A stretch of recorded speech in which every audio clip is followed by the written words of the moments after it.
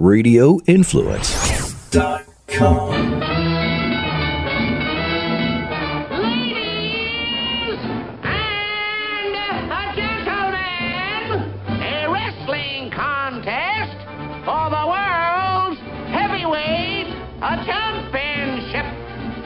Introducing the world's heavyweight champion, The Crusher.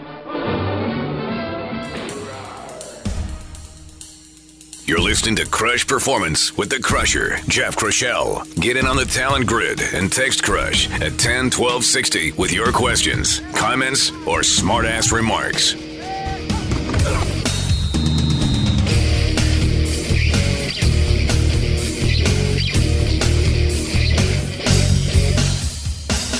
And welcome to Crush Performance, everybody. I am Jeff Crushell, and we're your weekly source for performance information. Hey, if you want to reach out to us, please do so. Crushperformance.com is the website. Info@Crushperformance is the email. Questions, comments, smart remarks, let us have them. We answer every single message we get. Or if you have a topic or something you'd like us to investigate, let us know. We may dedicate a segment, an entire episode, or we may create a series around your idea. We've done it before, and we're bound to do it again. Or maybe you just need some help with something, let us know. If we don't have the answer, we're going to work our hardest to find the answer. Maybe you're stuck in a plateau. Maybe you're having trouble breaking through a barrier. Maybe you have issues with your athletes, with your kids. Maybe you're starting a new sport. I'm not sure. Maybe it's nutrition. Maybe it's the mental game. Maybe you need to be connected with a professional somewhere. Maybe you're just not sure what to do. Wherever you're at, whatever sport you're playing, and maybe we can help. I can tell you this, if we don't have that answer, we know somebody somewhere that does have that answer, and we'll work with you to find them for sure. So anyway, that's it, everybody. That's what it's all about. All right, let's get down to the business at hand, the Crush Brain Game. Today is the final episode in this incredible series that we've had. We set out to dig down deep to get a better understanding of what exactly brain performance is all about, what we've been able to do in terms of training and influencing brain performance, and what we're about to be able to do. We know that probably the greatest potential for pushing human performance forward lies within the brain, our understanding of the brain, and our ability to train the brain. And there is new technology out there that is allowing us to train, understand, map, and influence the brain and brain performance like never before in the history of mankind. And we are starting to see the results of that, especially in the world of sport and sport performance. Trust me, the implications go well beyond sport here. Pretty much anywhere people are putting in an effort to get better and do something and accomplish a task, there are implications for this new technology and brain training. Think about anxiety and depression. Think about different areas of performance. Think about your workplace. Think about our first responders, our military. Think about our police, our firemen. There are so many applications for this type of training. And just like in sport, we've only scratched the surface. We are on the front of a massive wave that is going to be pushing human performance forward.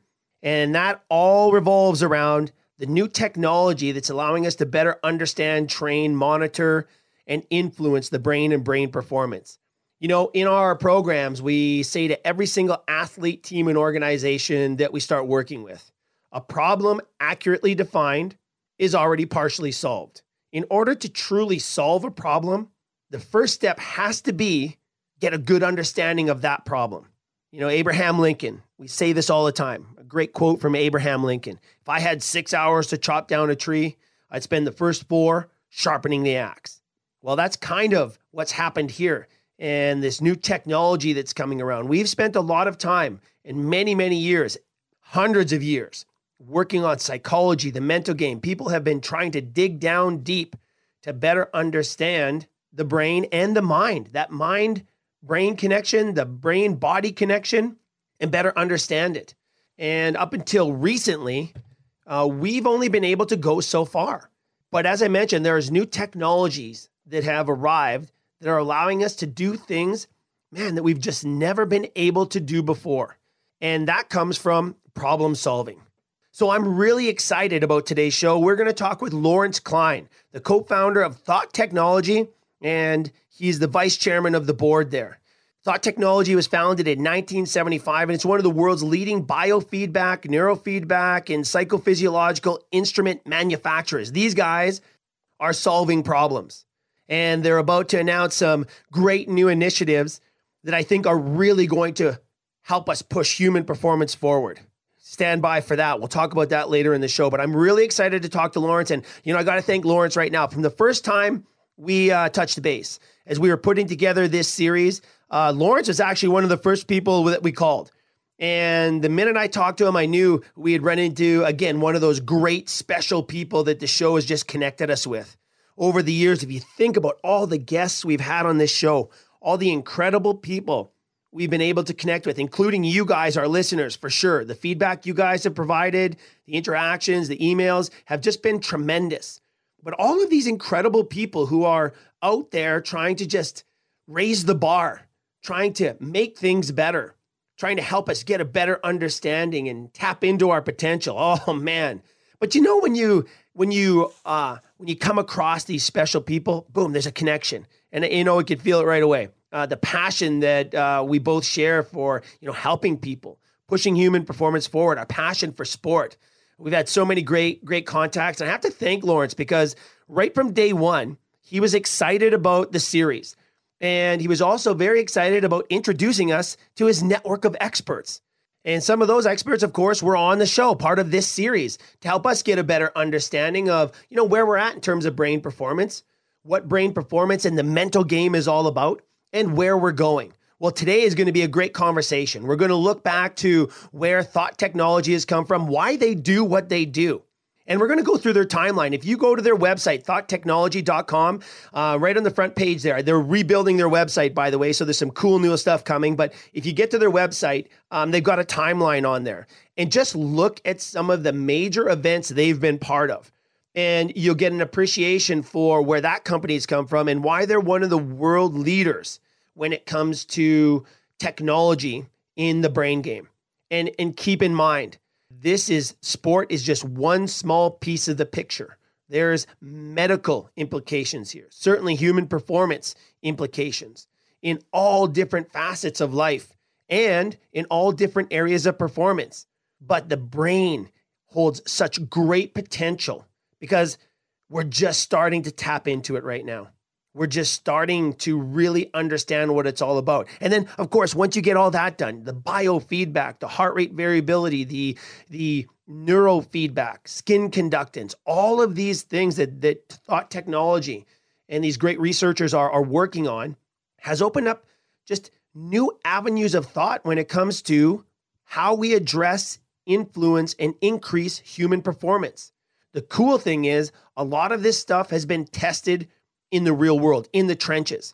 Heck, I've had some of my athletes using these techniques and these technologies, and I've actually done it on myself. There's very few things we ask our athletes to do that we don't go out and experience ourselves, right? And that's really, really important because it helps give us a perspective as to how we can work it in, when we can work it in, when is it right to work it into the performance puzzle. And that's kind of what the Brain Game series is all about. We're trying to establish, is the brain one of the top priorities in human performance? We have in our model the idea of the foundations of development, all the areas that constitute human performance. We could talk about strength, speed, agility, movement, rehab, injury prevention, nutrition, vision, sports psychology, the brain game. And inside of our models, we have 4 top priorities. And now understand, these priorities are things that we addressed right off the bat. We strongly feel that if these 4 priorities aren't taken care of, you're really, really going to have a tough time tapping into your true potential. So right now, the way it stands, again, for our listeners who listen to the show, you guys can actually probably come on the show and talk about this as well as we can, because we've just been talking about it so much. But for our new listeners out there, we have 4 main priorities, and they're written in stone up until now, and they're in this particular order. Priority number 1, when we set our athletes, teams, and organizations up for performance, when we're setting up their performance programming, Sleep, rest, and recovery is number one, and sleep is king. Sleep is the number one priority in maximizing human performance. The body works in this incredible 24-hour cycle. And if you can put these 24-hour cycles together and try to get the most out of each one over each phase of training as you go through your seasons, in-season, pre-season, off-season, post-season, you can really put together these little bite-sized chunks of performance that you can manipulate and change day to day, season to season, phase to phase, to help you really, truly work through your developmental timeline. But it starts on a day-to-day attack, and your day-to-day attack has to begin with sleep. Now, every program that we build is built around the amount and the quality of rest our athletes can get in any 24-hour period, in any 48-hour period, in any 1 week, 1 month period. And we reverse engineer it. So we don't just start piling stuff on. So we have a competitive schedule, let's say, and it's a grueling competitive schedule. You can't just start piling on work in practice. You can't just start piling on work in the weight room. See, the body has this incredible capacity to perform work. And what's typically happening out there is we take advantage of that and we just start piling it on. But what's not considered is the amount of time that body needs to recover from the work, from the volume of work, from the intensity of work, and from the type of work that it's doing. Sitting watching video for 4 or 5 hours is incredibly fatiguing. Going to the weight room and busting out a pure powerlifting program is also incredibly fatiguing, but in a different way. You still need to recover from a video session and you need to recover from a powerlifting session, but you need to recover in different ways. And each of those probably require different periods of recovery. And so we have all of these factors that come into play when we talk about the recovery time. And that's why it has to be number one. One of the reasons I feel we're seeing so many injuries and the massive increase in injuries at every single level of sport, grassroots right up to our pro guys, is simply because we're not balancing this act. We're getting better now because we're talking about it, but we're still not doing it justice, especially in the developmental ages. Okay, where we're trying to overschedule, we're trying to specialize early. There's lots of conversations going on there. But priority number one, if we take care of business, you're going to have more success. Period. Sleep, rest, and recovery. Number two, very close number two, but number two, nutrition, hydration. Number three, posture, range of motion around your joint. How do you function? Are you balanced and functioning properly? And then for sport, we, in our programs, start focusing on movement. We like to create incredible movers so the coaches can go out and create incredible players. See, most coaches are very, very limited in what they can do with a player or an athlete based on their athletic abilities. And through the periods of development from, the time a person's a toddler up to the time they're a world-class Olympic professional athlete, there are very unique periods of development through the timeline of an athlete's growth that need to be taken care of. And again, we're mismanaging that in unbelievably brutal ways. And we're seeing the results of that right now. Incredible dropout, the highest dropout rates we've ever seen in youth sport, the highest number of injuries and the injury rates, surgeries that we've ever seen in sport. Mismanagement. And that's why our priorities are the way they are. And of course, number four being movement. Okay, once those four are taken care of, now we could start addressing the technical, tactical side of the game, and we could start addressing the individual needs of that athlete outside of those four. And so the series is all about, should the brain and everything that encompasses, personality, the mind, the mental side of sport performance, should the brain game be one of these top priorities? And I think we've established that over the last few weeks here. I think we kind of knew what the answer was going to be going in, but boy, oh boy, is it ever clear now that the brain should be one of the first things we address if we're truly going to help our athletes, our employees, our students, our children tap into their potential. You have to have a good mind state, and that's going to influence your sleep. That's going to influence your ability to work and do work and perform.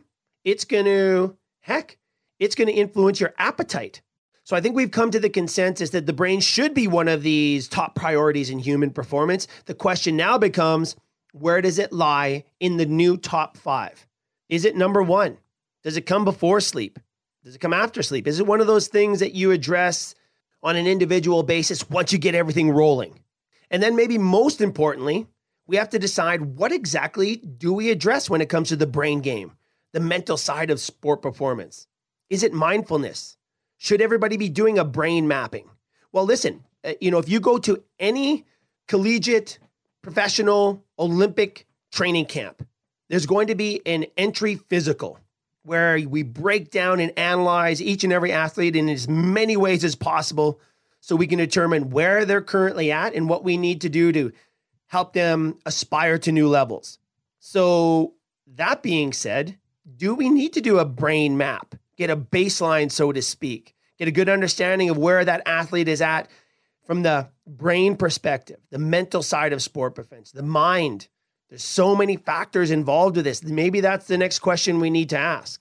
And then, of course, we need to establish what this first interaction with the brain is going to look like. What exactly are we going to measure? What do we hope to get out of it? What do we need to do on this side of the performance pie to set our athletes up for success, set our people up for success, our employees, our students, our children up for success? Oh, fascinating stuff. And then what tools do we use? Well, I'm telling you right now, there are some incredible tools out there right now that have never been available before, that are allowing us to do things that we could only dream of in recent times. And thought technology is a big, big part of pushing that side of human performance forward. So listen, coming up after the break, we're going to talk with Lawrence Klein, co-founder of Thought Technology and vice chairman of the board, about the history of Thought Technology, which is one of the world's leading biofeedback, neurofeedback, and psychophysiological instrument companies. We'll talk about their history, we'll go through their timeline, and we're going to try to get a look behind the curtains and find out what's next on the forefront of the brain game from Thought Technology.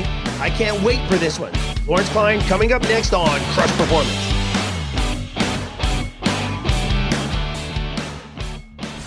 This is Crush Performance. If you have questions, comments, or smart remarks, write to us at crushperformance.com.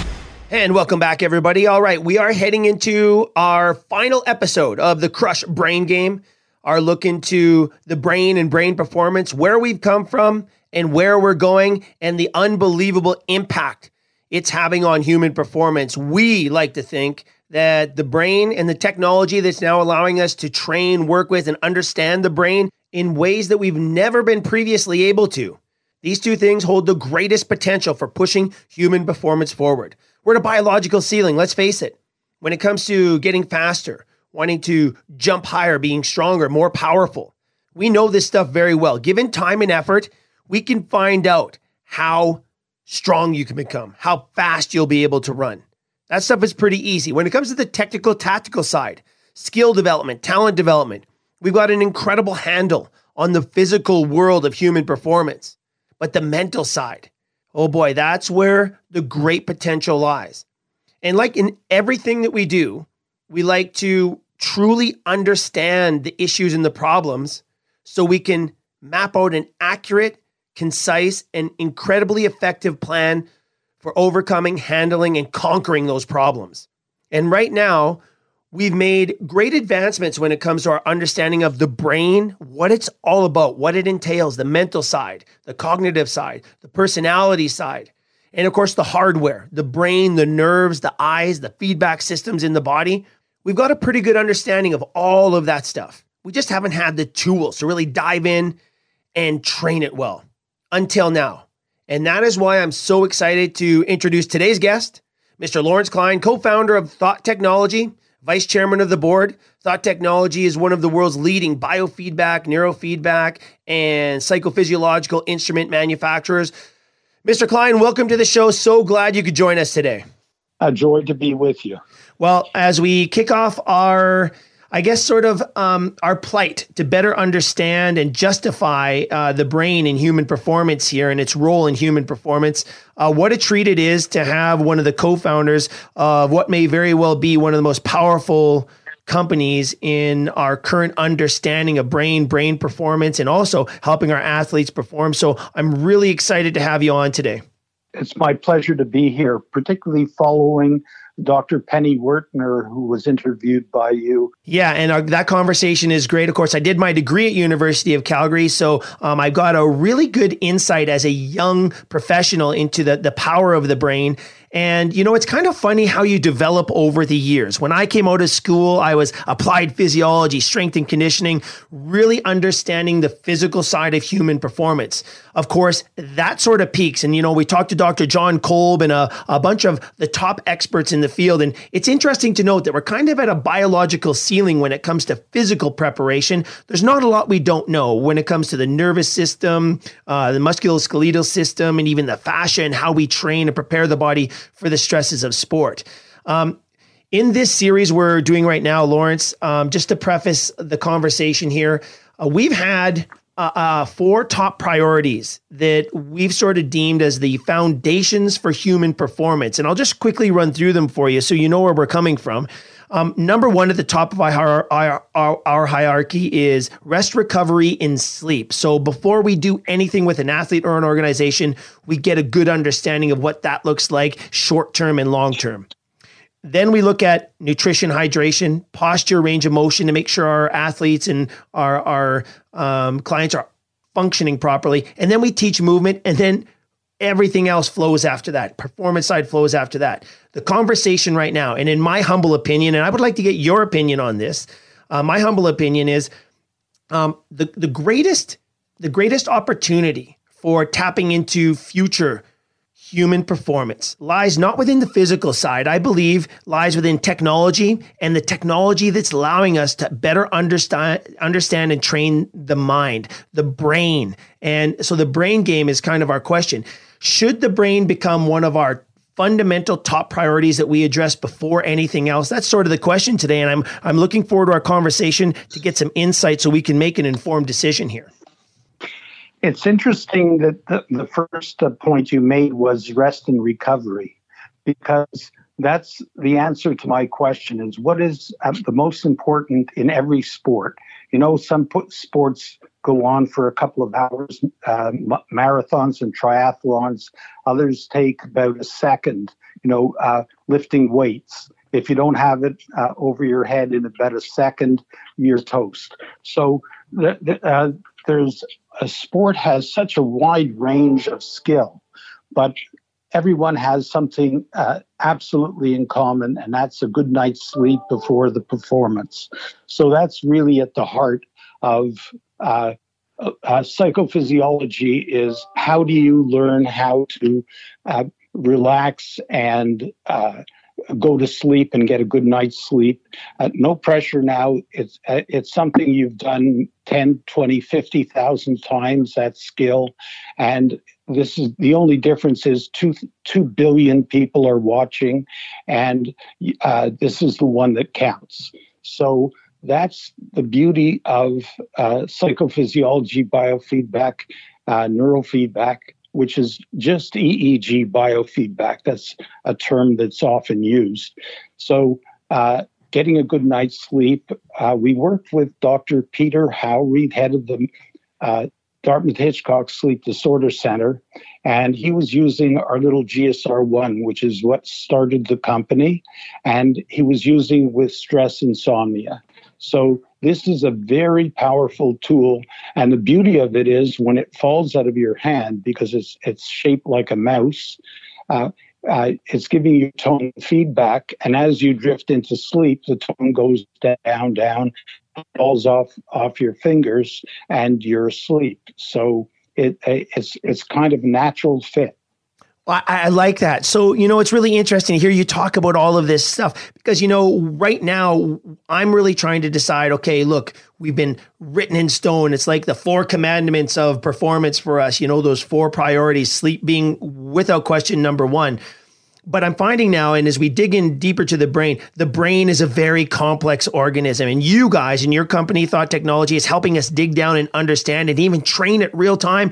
This is the most exciting time in human performance that I think there's ever been. And a lot of it has to do with the technology. So, how about this to help our audience understand and maybe to help them participate in our decision making as to whether the brain should be a top priority, maybe the 5th priority and where it should lie. Why don't we go back to the the history of your company, because boy, oh boy, what an exciting adventure you've been on. It was founded in 1975 with your partner, Dr. Hal Myers.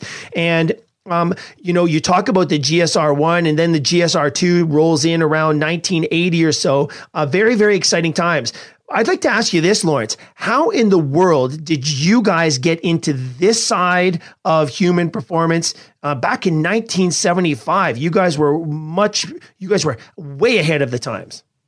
Well, a decade before that, actually in 65, I was a ski instructor and ski coach and working for Tremblant and Ernie McCullough. And my passion is skiing. And I went out west, and both Al Rain, who married Nancy Green, who's well known, gold medalist, he was the coach of the women's Olympic team, and we both flunked. And I decided to go. we flunked our level 3. I did pass it eventually, but I decided, okay, I'm going to go to university and become a sports psychologist. And then when I left university, I went over to Europe and took a season off and hung out in a camper at the bottom of Teen Val d'Isère. And when I came back, I bumped into Hal, and he was doing his doctorate in experimental medicine and had developed this little device because he had an elevator phobic. And he was pushing a grass polygraph the size of a refrigerator down the hallway behind her, because when she was about 150 feet away, she was having a galvanic skin response, but she only felt it when she was 10 feet from the elevator. So as she approached it, she'd stop, bring the tone down, and then she'd walk a little bit further, bring the tone down till she could actually get on the elevator and ride it. So this is the device he showed me, and I thought, this is perfect. And I told him, we'll make a gazillion of these. And the next thing, we were in business. So 6 months later, we started selling it. And the rest is history. And what a history it is. We're talking with Lawrence Klein, the co-founder and vice chairman of the board for Thought Technology. Boy, if you go onto the website, it's thoughttechnology.com. I'm encouraging everybody just to go take a look at the timeline of the company. It is a very interesting tale that starts off, of course, with the GS2, 1975 founding. And then, boy, if we look at some of the events and some of the incredible things you guys have done, from the Montreal Police to the Women's Canadian Olympic Downhill, there's some interesting notes here as well. A collaboration with Apple II running the Compute. I would like to talk to you about that and how that came about. This is in October 1984. Must have been a very interesting time for you guys to get into I guess, collaboration with Apple.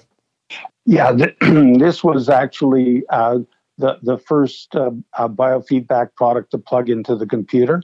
And Mr. Spock, Leonard Nimoy, was on the cover of the product.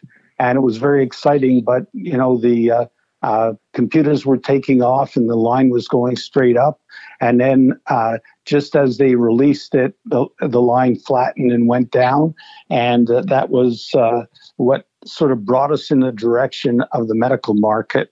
And that was 84. So since 84, we've been, from day one, we were FDA 510K. We were a medical instrument manufacturer, and we were certified for use in hospitals. And we were being used as an outpatient therapy tool. But my passion was sport, so it was always running in parallel with everything else. The first program we wrote was Mind Over Muscle. And then in the early 80s, I bumped into Dr. Peter Howry, the head of the Dartmouth-Hitchcock Sleep Disorder Center, as I mentioned before. And then he was so world-renowned that everybody else said, hey, this is a great idea. Let's do a program like Lawrence published for Peter. And so we did stress control, stop smoking, sleep well, weight control, taking tests, public speaking, breathing for health, flying relaxed, just say no for alcohol and chemical dependency, sex tune-up, pain control, and of course the original was Mind Over Muscle. So we have a dozen programs which will be downloadable later in September from the BFE.org, that's the Biofeedback Federation of Europe, BFE, BobFrankEdward.org, and it'll be online downloadable. It was last on CDs and before that on cassette, but we figured that this is an application that leading clinicians from major medical institutions have integrated into their practice. And so, of course, each one uses it in their own particular skill and way to treat whatever their issue is, like insomnia or smoking cessation, etc. And of course, it's also very relevant for alcohol and chemical dependency, which is an epidemic. Oh, so many applications, Lawrence. This is very, very exciting. And to see it touching the lives of so many different people from so many different aspects of life is really, really encouraging. You know, we have this thing in our programs, you know, when we look at human performance and the fundamentals of development and skill acquisition, talent development, and everything that human beings deal with in the interim and in the meantime, in between time, we have this saying, it's a human thing. You know, it's not isolated to one particular type of athlete or an athlete. It's not even isolated to athletes. We can look at any performer, music, acting, the race car drivers, the military, first responders, right up to the lawyers, moms and dads, teachers, everybody. It's a human thing. And what you're talking about here is really, really important work. Could we go back, Lawrence, and just talk about that mind over muscle breakthrough and what brought you to that and how that sort of set the tone for all these other incredible programs? Well, my sports buddy, we were running the air base every morning, six times a week at 7 a.m. and 6 miles, 10K. And so we ran it 1,500 times. After the first few hundred, I started needling Nori about, hey, what do you think about using this in ski racing? And finally he said, you know what, let's go see Dr. Dan Marisi, head of sports psychology at McGill. And so they had met on a tatami. They were both black belts in judo. And he was a very open kind of guy. And he said, great question. Will you be quicker through the gates? And he just shrugged his shoulder and said, great question. No idea. Anyway, it turned out about 15 years later, he used our 10-channel system with Ayrton Senna and Emerson Fittipaldi of Formula One fame. So it was a fabulous kind of evolution with Dan. But at that time, really none of the teams were interested in this except the biathletes in Valcartier. And the reason was they were biathlon, so they had cross-country skiing and shooting. And the difficulty was 180 beats per minute, but when you're shooting, you want to be below 60. And as you're trying to get your heart rate down, of course, you're hearing the other skiers coming in, and it's disruptive to your focus. So we took the 24 guys and we marched them into the rec hall, and they numbered off 1, 2, 1, 2. Okay, one's forward, two back. So they had two groups. And then we flipped a coin just so that it was random. Half got real GSR2s and half got fixed tone, which didn't vary. And they got 6 words of instruction. Do mentally what you do physically. And they saluted because they're military, and off they went. And then after about 6 weeks, a dozen of them came in and said, this is fixed against us. And unless you give us the real stuff, we quit. And so wow. we did an ABA study where the A group got the B condition, and they came up equal. theoretically, every other guy could have been a dud. But of course, with random selection, it would be highly unusual. So then we knew we were onto something. And that led to Dr. Vieta Sue Wilson from York University, who, by the way, was the sports psychologist for Ben Johnson and Dave Steen.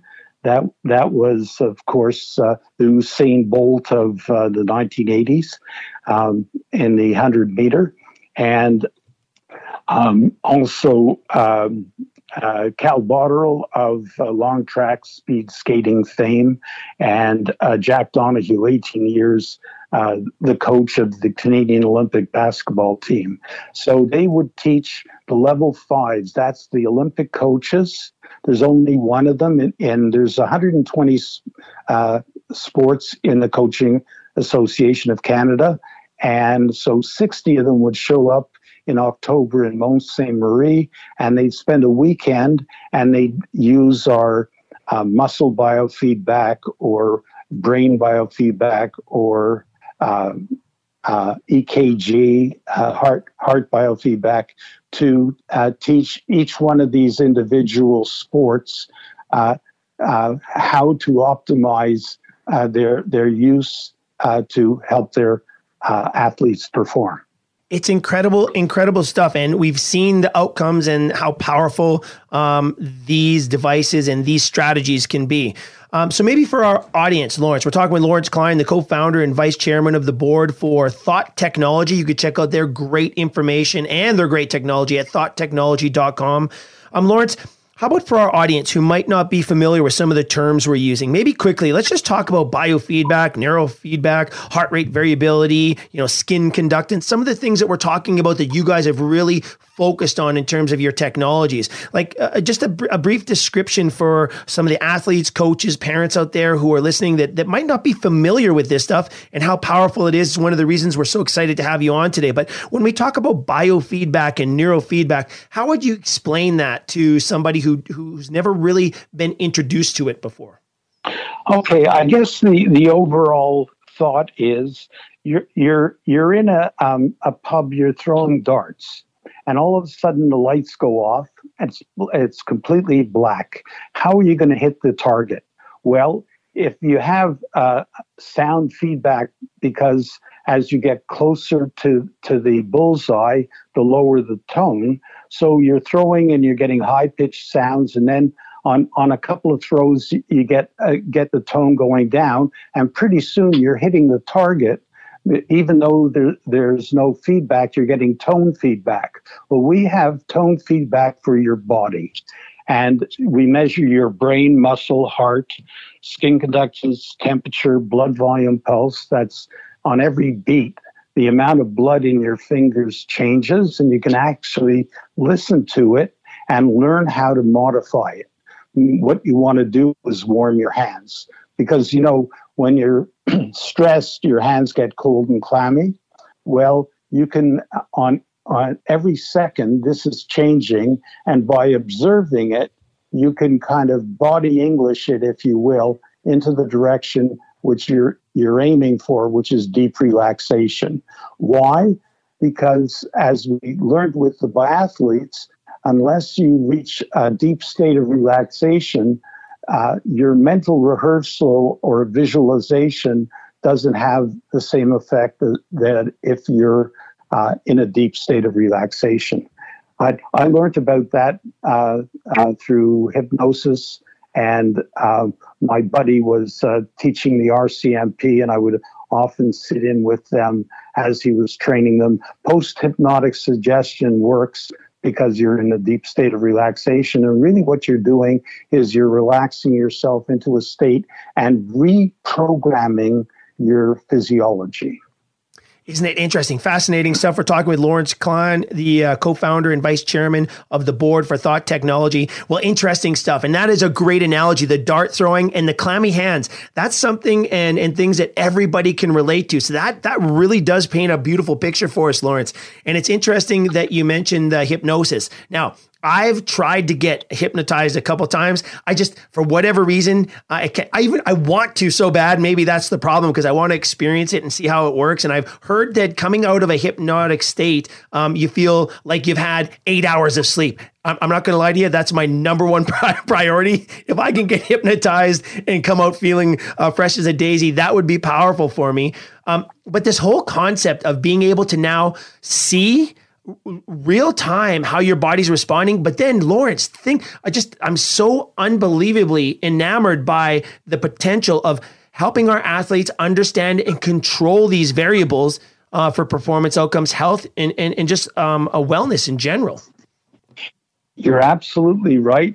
The funny part is that the thing that started the company, the GSR 1 and 2, well, the 1 is no longer available, but the 2, which is about 44 years old now, or young, it is still available, and it's very affordable.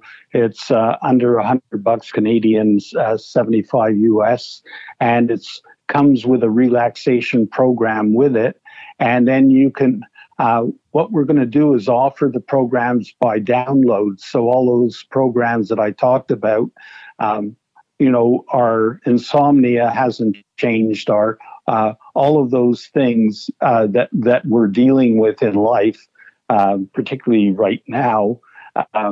Stress was always the most popular program, but it's interesting because Dr. Eric Pepper, who is at San Francisco State University and taught me so much about physiology and biofeedback. Just for a moment, take a deep breath right now. Okay, 1, 2, 3 now, and tell me, did you breathe in or out? I breathed in. And 95% of people breathe in.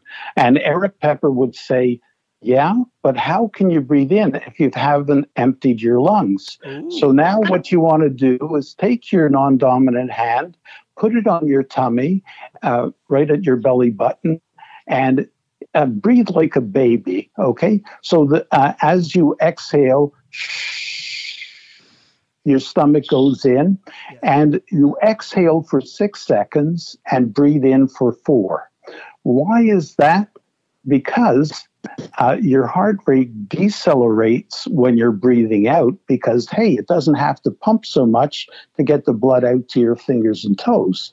But as you breathe in, the air is coming into your lungs and it gets more excited and it speeds up. So, when you ask somebody, what's your resting heart rate? Very often they'll say something like, 70. But really, you don't have a heart rate, but a heart range. So as you breathe in, it may go up to 75, and as you breathe out, it'll go down to 65. So you have an HRV, a heart rate variability of 10 breaths. Now, you don't want your heart to completely relax because that's called death. But you want to be able to slow it down. And if you're breathing out for 1/3 longer than you're breathing in, it means that your average heart rate will be around 68 or 67, and that gives your heart a time to regenerate. If you think about the guys going onto the ice for a minute or two, right, and they're going full tilt, and then they get back in the bench, are they regenerating? Are they actually getting themselves recharged for going back on the ice? Or are they all excited and too much into the game? And this is really the skills that Dr. Len Zykowski and Dr. Wertner and so many of our colleagues are using our biofeedback for us to teach them how to disengage in the Mind Over Muscle video that was done by Cal Botterill, that's also available online as a download. And he goes into the whole concept of parking it. When you want to park it, you want to just let go and just focus on relaxation. And, no matter how hard you grip the wheel of your car, that red light isn't going to change any sooner. So if you use the pause that the red light gives you to relax your body, and just start with an exhalation. Whenever you're going to breathe out first, and you'll be giving your body a chance to regenerate. Absolutely fascinating stuff. Well, I can see this, practice maybe having a massive impact, not just for our athletes and their performance, but decreasing the instances of road rage, perhaps, and maybe even helping parents deal with their teenagers. How about that? Take a deep breath, everybody. Just absolutely incredible stuff. We're talking with Lawrence Klein, the co-founder and vice chairman of the board for Thought Technology. Lawrence, if you're okay staying on, I'd like to just keep rolling with this conversation, if you're okay with time-wise. Very happy to be here. Excellent. Well, great. It's interesting you mentioned the breathing because it's such a big part of performance right now. We talk about diaphragmatic breathing, yoga, the breathing techniques now that we're incorporating into human performance. And as I mentioned, kind of jokingly, it's something that everybody can take advantage of and benefit from. It's one of those human things, isn't it? Absolutely. Dr. Wertner taught for us in 2012. And by the way, if you ask for it, just send me an email, lawrence@thoughttechnology.com. I'll be happy to send that link to you. It's fascinating because she tells the story of Chantal Petit-Clair, the wheelchair superstar. And she tells that Chantal said, I don't want 5 medals at the Olympics. I want 5 gold medals. And there she is in the 100-meter, and that's the last race she's going to be in. And she goes ahead and she's about 2 wheelchair lengths. That's about like 6 feet behind. And at the halfway point, that's the whole race is only about 15 seconds, and then all of a sudden she just takes off and wins by about a foot, and it's that ability to bring it when you need to, and so Penny's work also. I was just looking at. I scribbled down posture and movement, and she worked with a double gold medalist in skiing. And when she met him, she saw that his shoulders were quite high, and she put the electrodes on it on him, and she didn't believe. She kept scrubbing it because she didn't believe what she was reading, and it was 150 microvolts, and it should be being 2 or 4. So when she brought it to his attention, he said, "Oh yeah, my coach is always telling me to drop shoulders." So when he had this actual feedback, the measurement from the device, and he learned how to get it down to 2 to 4, he said, "Wow." And of course, then he won his 2 gold medals. So, and the mother of Eric Gay, who was the World Cup champion downhill, said that without Dr. Wertner, would never have been a medal. That he really owes all of his success to her. So sports psychologists are a special breed, coaches and trainers but sports psychologists that use our instrumentation can analyze all of those different systems, your 7, 8 physiological systems, and say, look, your hands are about 5 degrees colder than they should be. Let's warm them up. Or they can go in and analyze, your muscles or brain waves, etc. So this is the utility of having psychophysiology in sport and, of course, in life, because it's used. 95 or more % of our sales are medical, and they're used in 100 different different disciplines like attention deficit disorder and autism and incontinence and stroke rehabilitation. The list is almost endless. And www.bfe.org, the Biofeedback Federation of Europe, we've trained some tens of thousands of clinicians in 80 countries how to use our instrumentation. No, there's no question, Lawrence, on the applications here. And if I have anything to say about it, you're going to be selling a heck of a lot more in the sporting world because I've actually seen firsthand the value of this. So my daughter was a freestyle skier. And of course, I had been talking to Penny at that time, and I saw the Olympic freestylers using this technology. I actually went in myself to a local expert here, John Stevenson of Zone Performance.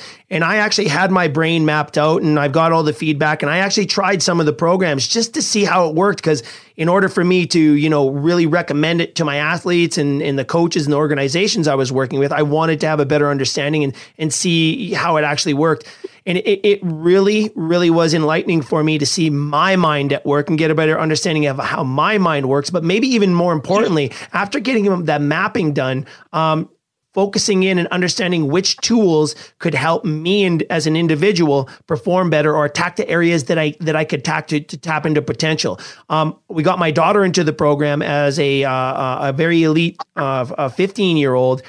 And the surprising, pleasant surprise for us, Lawrence, wasn't just, the purpose it gave her in terms of that side of her sport performance, because the physical side she found very easy, but it also impacted her life in school and just socially and just in her relaxation time. So it was incredible for me to see firsthand early on when I was first introduced to the technology, the impact, not just in terms of sport performance, but in just wellness and holistic wellness, which was fascinating to me.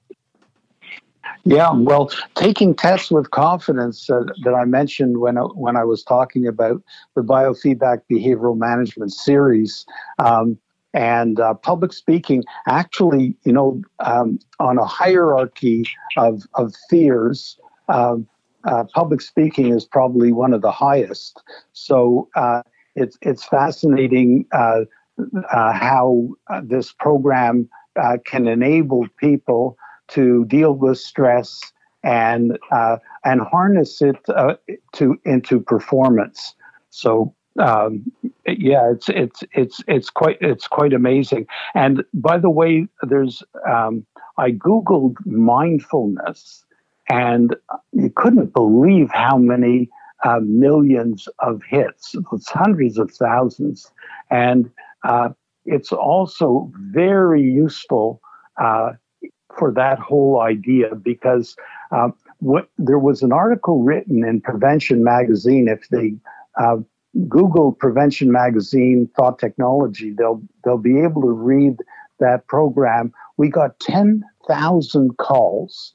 I mean, normally if you get 100 calls, you'd be ecstatic. 10,000, we were through the roof. So it's the idea that the fellow was talking about transcendental meditation and sitting there and thinking, is this working? And, that thought kept on springing up into his mind. But then when he got the biofeedback device, you see immediately when you lose your focus. So then you really can not only see, but experience the fact that self-regulation is not that difficult when you have feedback. And that's why we're the lights to a dark room. We can lead you into self-regulation, and we're all capable of it. We breathe all night long. So it is an involuntary process, but that's where the voluntary and involuntary cross, because then when you're diving into a swimming pool, you can say, okay, now for a deep breath. Well, remember, first breathe out, pull your tummy in so you can really expand your lungs. Think of this for a second. You're breathing 6 times a minute. That's the optimum. Okay, lots of people breathe at 24. So you're breathing 4 times more than you need to what's the big deal? Well, I'll tell you, if you have asthma, what you're doing is you're moving dead air up and down your windpipe because it never gets to your lungs, right? So imagine that you're breathing 4 times more dead air up and down because, of course, if you're breathing 6 times a minute, there's still that dead air. But if you're breathing an extra 4 times as much dead air, then and that's how Dr. Eric Pepper treats asthmatics. He teaches them how to breathe diaphragmatically, and the best thing about biofeedback, no drugs. Right. And tell that to Putin. Absolutely. And amen to that. We're talking with Lawrence Klein, co-founder and vice chairman of the board for Thought Technology. Going back to that Prevention Magazine article that's back in 1984, and that was an incredible time for you guys. Lawrence, one thing I just have to go back to, you guys are the lights to a dark room. Wow, that is absolutely a powerful statement and so true. I wish for everybody to have the experience of taking on some of the issues they might have, whether it's for performance or just health and wellness with your technology. But lights to a dark room, that is a very, very profound statement. And I really, really appreciate that because in light of the stress and anxiety context, I was lucky enough and honored to speak at one of the top sporting conferences here in 2018. And I was out talking to some of the industry's top minds, and they wanted me to talk about rest, recovery, and sleep because I'd been so passionate about helping handle the injury rates that we're seeing in sport, the burnout rates, the dropout rates in youth. And one thing that we're missing is that recovery side, and managing our workload, our intensity, our volumes around the amount of quality rest we can get. And then getting quality rest is another thing in recovery. But during that conference, I sat in on every possible session I could. And they were talking about the injury rates in sports, and in particular, professional sport. And in baseball, they were just sort of reviewing, despite the hundreds and hundreds of millions of dollars involved here and all the experts and the smart people around and the resources that we have, injury rates in professional baseball have gone up every single year at record rates for the last 8 years. Last year, 2019, the last full season, was the first time in Major League Baseball we saw a 4% drop in injuries, and we don't know whether that's a blip on the map. We won't know until we have another full season, but it's an encouraging trend as they added 4 more days of rest into the schedule. But in the minor leagues, we're at an all-time high, and we know in youth sports we're at an all-time high. But as they sort of counted down the top 10 reasons for injuries, this is stuck. It's burned into my mind. The number 5 reason was anxiety. And I'm telling you, talk about taking a breath. I think I froze when I heard this. I said, did I hear this properly? The number 5 reason for injuries in this particular context, for professional baseball, was anxiety. Isn't that fascinating? Because anxiety is one of those things that we should be addressing. And I'll tell you, that was the turning point for me going, maybe we need to address the mind before we get into even any of the performance parameters. What a fascinating time that was for me personally. Absolutely. Well, in skiing, the mental side is really so important. Where your gaze is, most people are watching the tips of their skis or next mogul, but when you can sort of disengage and just flow, go with the flow, so to speak, it makes the whole experience so blissful. So I understand that you work with the Toronto Blue Jays, and so know baseball very well. The interesting part of this is, of course, the ball is traveling at over 100 miles an hour. So I think you were telling me that there's about how much is it? 280 milliseconds. So this is leaves the guy's hand. Yeah. So this is an interesting breakdown of the average pitch. So the average a fastball velocity is 93.3 miles an hour. But if you break it down, the average pitcher, the mound is 60 feet 6 inches away from home plate. So you have your batter in the batter's box, your pitcher on the mound. They're dueling it out, going to war against each other. And the average pitcher upon release point, taking the averages of guys who are tall and long and guys that are a little bit shorter. But once the ball, a 90-mile-an-hour fastball, leaves the pitcher's hand, you have 400 milliseconds before it crosses the plate. So the hitter is either going to make contact or not make contact, and all of the decisions and all of the information and all the processing has to happen in the time it takes you to really blink your eyes, 400 milliseconds, 400ths of a second. So it's fascinating to me. And to be able to tap in, control, and help these guys manage their internal and external environment better, what a powerful, powerful thing that is. And I'm telling you right now, nobody's doing it well yet in the game. So I see so much potential here. Ben Strack was a professional pitcher. He's a sports psychologist out in California. And when we brought out the AV Sync device, which allows us to make your computer 200 times more accurate, okay? Because your computer doesn't know if your email went an eye blink sooner or later. And that's 100 milliseconds. So it's plus or minus 100 milliseconds is what your computer has. That's what Microsoft gave you, and chillax, as my kids would say. Right, yeah. But however, what we do is we put a suction cup on the screen, and the light travels 2 feet down this fiber optic cable into the AV Sync device, which is plugged into your computer's RS-232. So it tells your computer that it just happened at that moment, and it has a resolution 200 times more accurate than your computer has. So it's a half a millisecond, 0.05. And what this enables us to do is for neurologists to look at the P300 wave, because at the normal rate that your computer has, the signal on the screen only looks like a little P, barely visible at the bottom. But if it's 5 milliseconds, it hits the top of the screen, and at a half a millisecond, you actually see all the definitions, and they use it for dementia and Alzheimer's and other cognitive issues in the brain.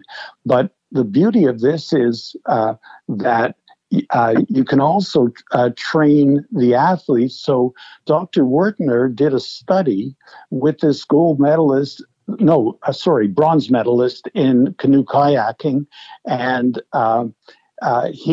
she made him 200 milliseconds quicker off the start. So his average slow times were about 360, and his average fast times were about 165. So by that couple of hundred milliseconds made the difference between first and fifth place. 200 milliseconds in any professional sport or world-class sport is a lifetime of time. That is the difference between so much. That is incredible feat right there. And imagine the implications here. Even if it's a fraction of that in all of these other reactionary sports, it's absolutely basic. If you think about it, break it down. I'm trying to visualize this. You're creating time for the athlete. It's fascinating stuff. That's why Dr. Pierre Beauchamp trained all the guys to get out of the block as quick as possible. Of course, short track speed skating, it's a lot more important than long track, because in short track, it's as it goes, it's like the 100 meter as opposed to the triathlon or marathon. So the 100 meter, everybody's across the finish line in half a second, right? So that's why getting out of the blocks is so important. It's interesting. I was just reading on Google today that they've shortened the false start from 150 milliseconds down to 100 milliseconds, even though they said the average guy can't get out of the blocks faster than 160. For some reason, they decided, okay, we're going to cut it so that people are less likely to false start, but anticipate the gun going off. Oh, it's incredible. I was watching the last Olympics, and I remember actually talking about this with some of my colleagues when we're watching these false starts and how fast these guys and women are reacting to the starting pistol. And, we got into the conversation of precognition, for crying out loud, because the reaction times are absolutely uncanny. It's insane when you're really, really in tune. But that's a trainable attribute as well, isn't it, Lawrence? Absolutely. And, the study was so fascinating because his fastest time was 152.3 or something like that. So they aggregated all the fastest times and all the slowest times. And then he kind of tuned into it, that very subtle state where he's quicker out of the blocks than slower. So this is a trainable skill. And of course, in those short races, it's his canoe kayak, I think it was a 200 meter, was over in like 25 seconds or so. So it's awesome that they can bring it on, because they've done it so many thousands and thousands of times, but this time it really counts. It's remarkable the let's say subtlety of working with elite sports. And that's why this group of people who are using our instrumentation are so inspirational. Yeah, there's no question. We're talking with Lawrence Klein, the co-founder of Thought Technology. Well, even through hard times, good things come out of it. I'm sure we're going to see the same here once we get to the other side of this COVID, despite all of the loss of life and the impact on our economy, which has been devastating for all of us. There's not a person in this world that hasn't been touched by COVID. But if we look back in history, some good things have come out of very challenging times. You mentioned Ben Johnson earlier. If we go back to July 1989, in the Dublin inquiry, it's also on the Thought Technology timeline. Peak performance starts in the mind. I thought that was a powerful statement for 1989. And if we move through your timeline for the company there, in July 2nd of 1993, President Bill Clinton was involved. And then, of course, the Grand Prix drivers followed right after that. So I'm interested to see the names and the applications here. But the one thing I really wanted to talk to you about today, Lawrence, is because I remember this very, very well, and I was fascinated by it. Magic has always fascinated me. But in 2000, David Blaine and his Frozen Ice, he sent 62 hours in a 6-ton block of ice. And you guys were involved in that as well. So the names and the places that we're seeing your technology popping up is incredibly fascinating. Yeah, we have 7 Guinness records, but there must be hundreds of gold and silver medals that sort of have been focused on using our instrumentation. We're used in about 85 countries, and I know that Mind Over Muscle has found its way into several dozen of the Olympic programs. The Chinese, Koreans, Japanese, Australians, etc., all around the world have been actually translated our Mind Over Muscle into all their languages.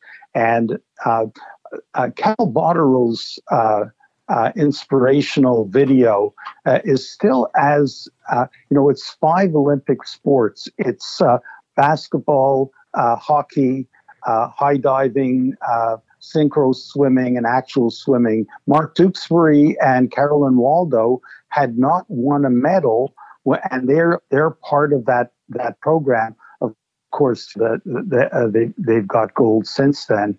But when they shot the video, they were aspiring Olympians. They hadn't won.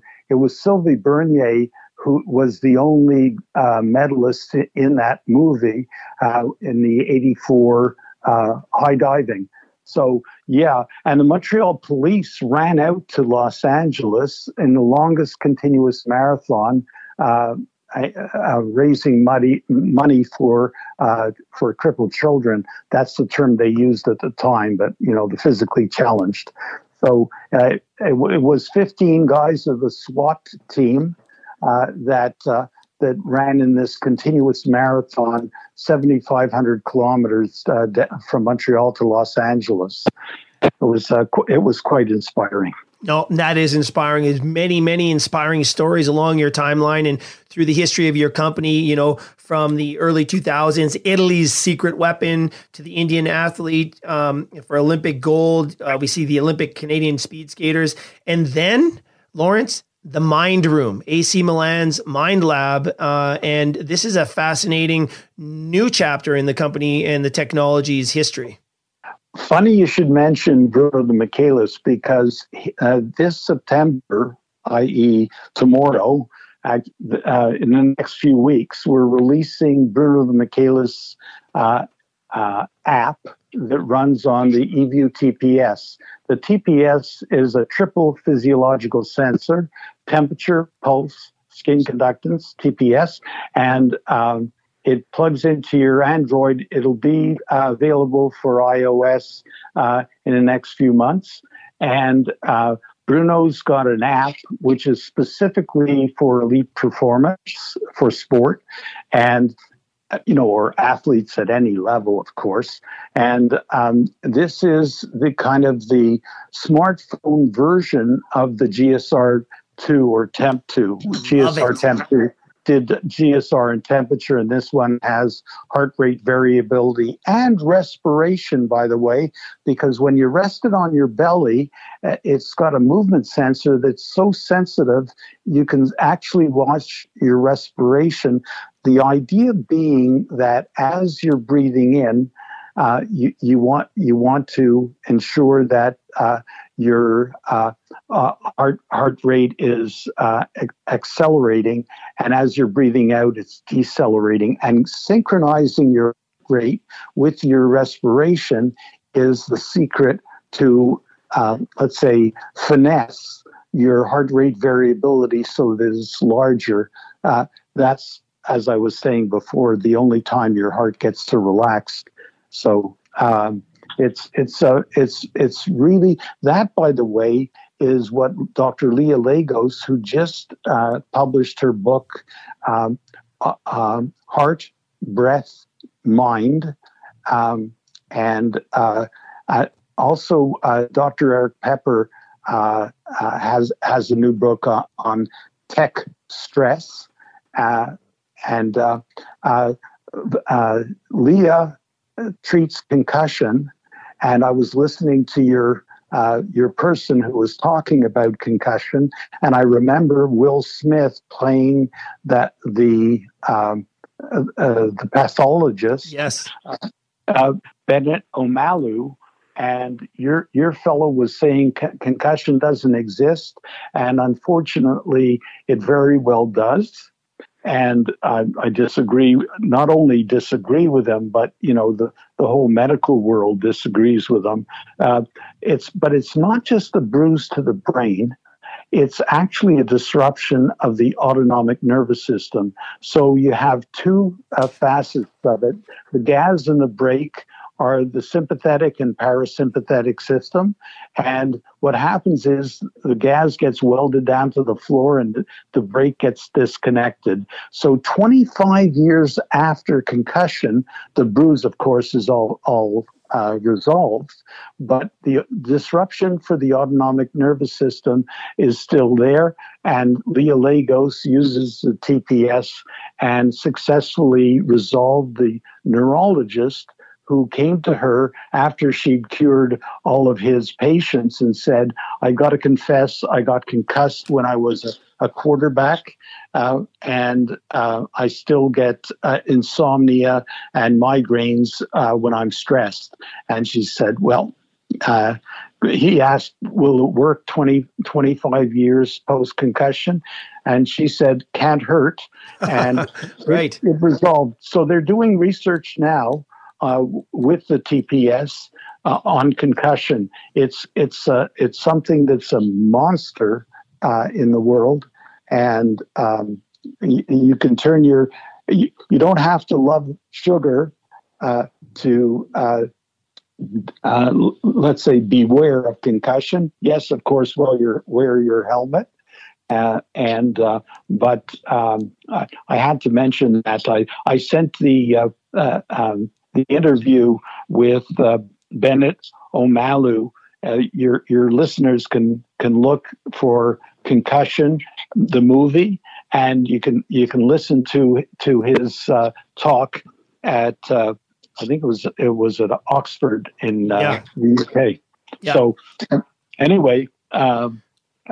It's thrilling to share with this information with you, and I think people can really uncover their power that lies within us all to be able to exercise their breathing. Yeah. Lawrence, I thank you so much for your time today. We were scheduled to go for about 20 minutes. We're tapping on the 60-minute mark here, and I think we could keep going for sure, especially once we enter the area of concussions and the potential for the rehab of concussions. But maybe we'll leave that for another day, because I've seen the Thought Technology at work in terms of helping our athletes understand what's going on, and also the clinicians as well. So that's another fascinating and very, very important conversation. Is, we're so passionate about brain health and recovery from concussions and brain injury in sport here. So much appreciated on that. So Lawrence, here we are. We look at the timeline for Thought Technology. And again, everybody who's interested in listening, go to thoughttechnology.com. There's tons of great information there. I'm really excited about these new programs coming on board. I'm really excited about Bruno's smartphone app. Many exciting things coming. And for you personally, what's next? What does the future hold for Lawrence Klein? Well, the sky's the limit. We're bringing out a whole line of eView, that's emotional view products for your smartphone, and coming out with the iOS is very exciting, and having these downloads available from the BFE.org is also, we're going to be using the website www.justdoitwithbiofeedback.com. Yes, it sounds like something else, but it's with biofeedback. Just do it with biofeedback.com. You'll be able to get Mind Over Muscle download there, along with the video, along with all of those wonderful programs from leading clinicians from major medical institutions. They really are inspiring. These clinicians have had enormous success with it, and we're very indebted to them. Yeah, no, great stuff. We'll look for that, Lawrence. Thank you so much for your time, your knowledge, and all your sharing today. We'll look forward to talking again very soon. Great. Thanks so much. And there you have it, everybody. Lawrence Klein, co-founder of Thought Technology. What a great company, just pushing the boundaries. And again, the implications of their technology go well beyond sport, as we talked about there. If you want more information, go check them out, thoughttechnology.com. And there's some new exciting things coming. As Lawrence said, we'll keep you posted on all of that. All right, what an incredible way to wrap up our series on the brain game. Lawrence was one of the first people we contacted when we started investigating the series, and so very appropriate to have him on to wrap it all up. He was also incredibly instrumental in hooking us up with some of the incredible guests that we had on over the course of this series. So we not only have to thank him for coming on today, we also have to thank him for sharing his great list of contacts, and there's more to come. We're going to continue this conversation moving forward because, let's face it, we've just scratched the surface. There is no doubt that the brain should be one of the top 5 now priorities when it comes to setting people up for success.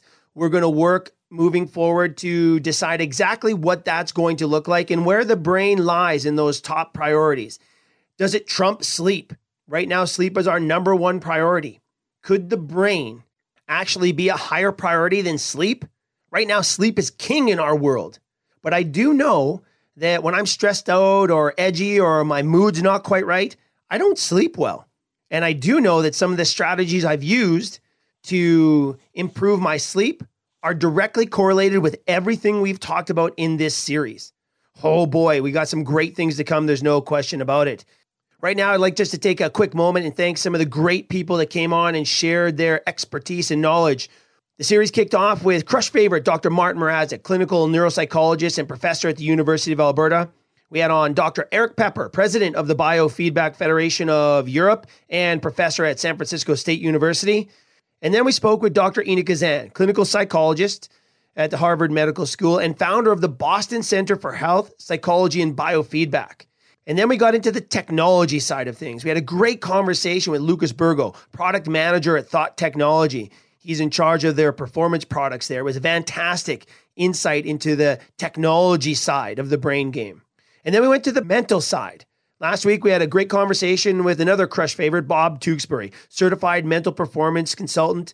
Bob pitched 18 years in Major League Baseball. And that combination of living that life and then going on to understand the craft of the mental side of sport performance, fantastic conversation. And of course, we wrapped up the series today with Lawrence Klein, co-founder of Thought Technology. And I also want to send out a very, very special thank you to Carol Myers. She's a general manager at the Biofeedback Federation of Europe. She has been instrumental in spreading the word about the series. So I want to thank her for all of the work she did, press releases and emails and just getting the word out because let's face it, this conversation is incredibly important. So Carol, thank you so much.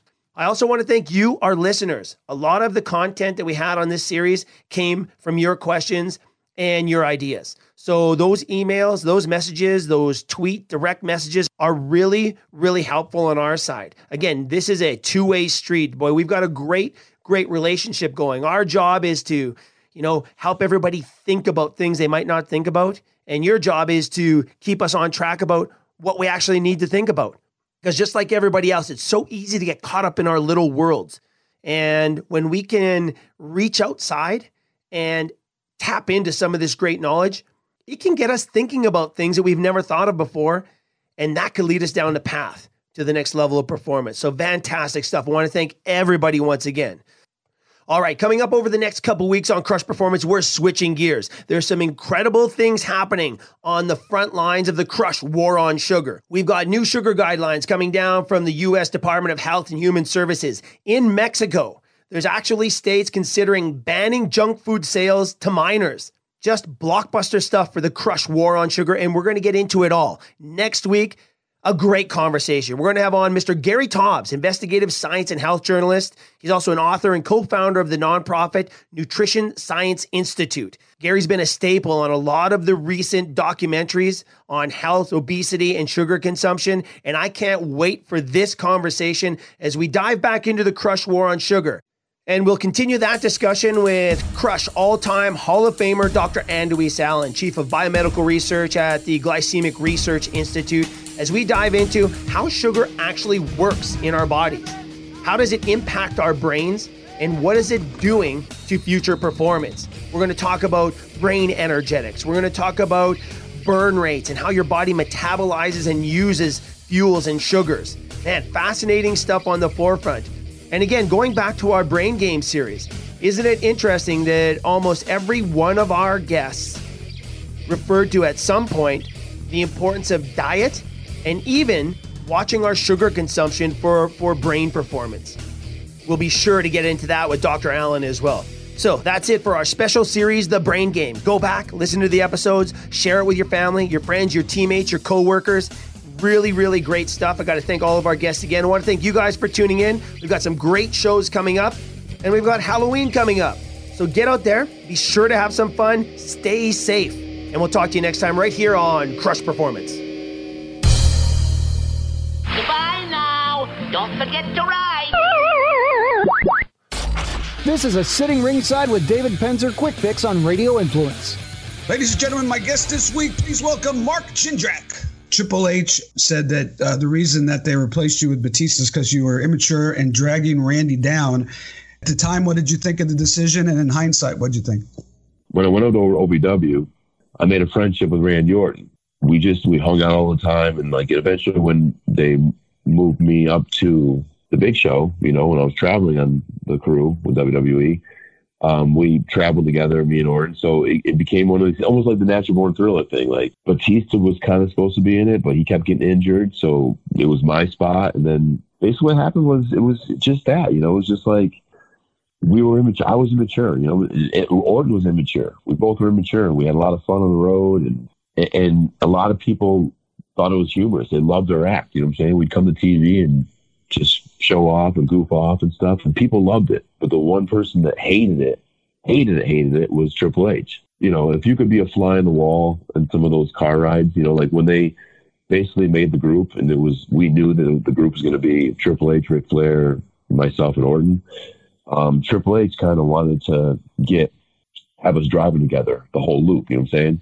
Get talking, wrestling, get forming as a group and stuff. That's where you kind of get the chemistry in the group is, hanging out, talking and stuff. And to my knowledge, I thought we were, you know what I'm saying?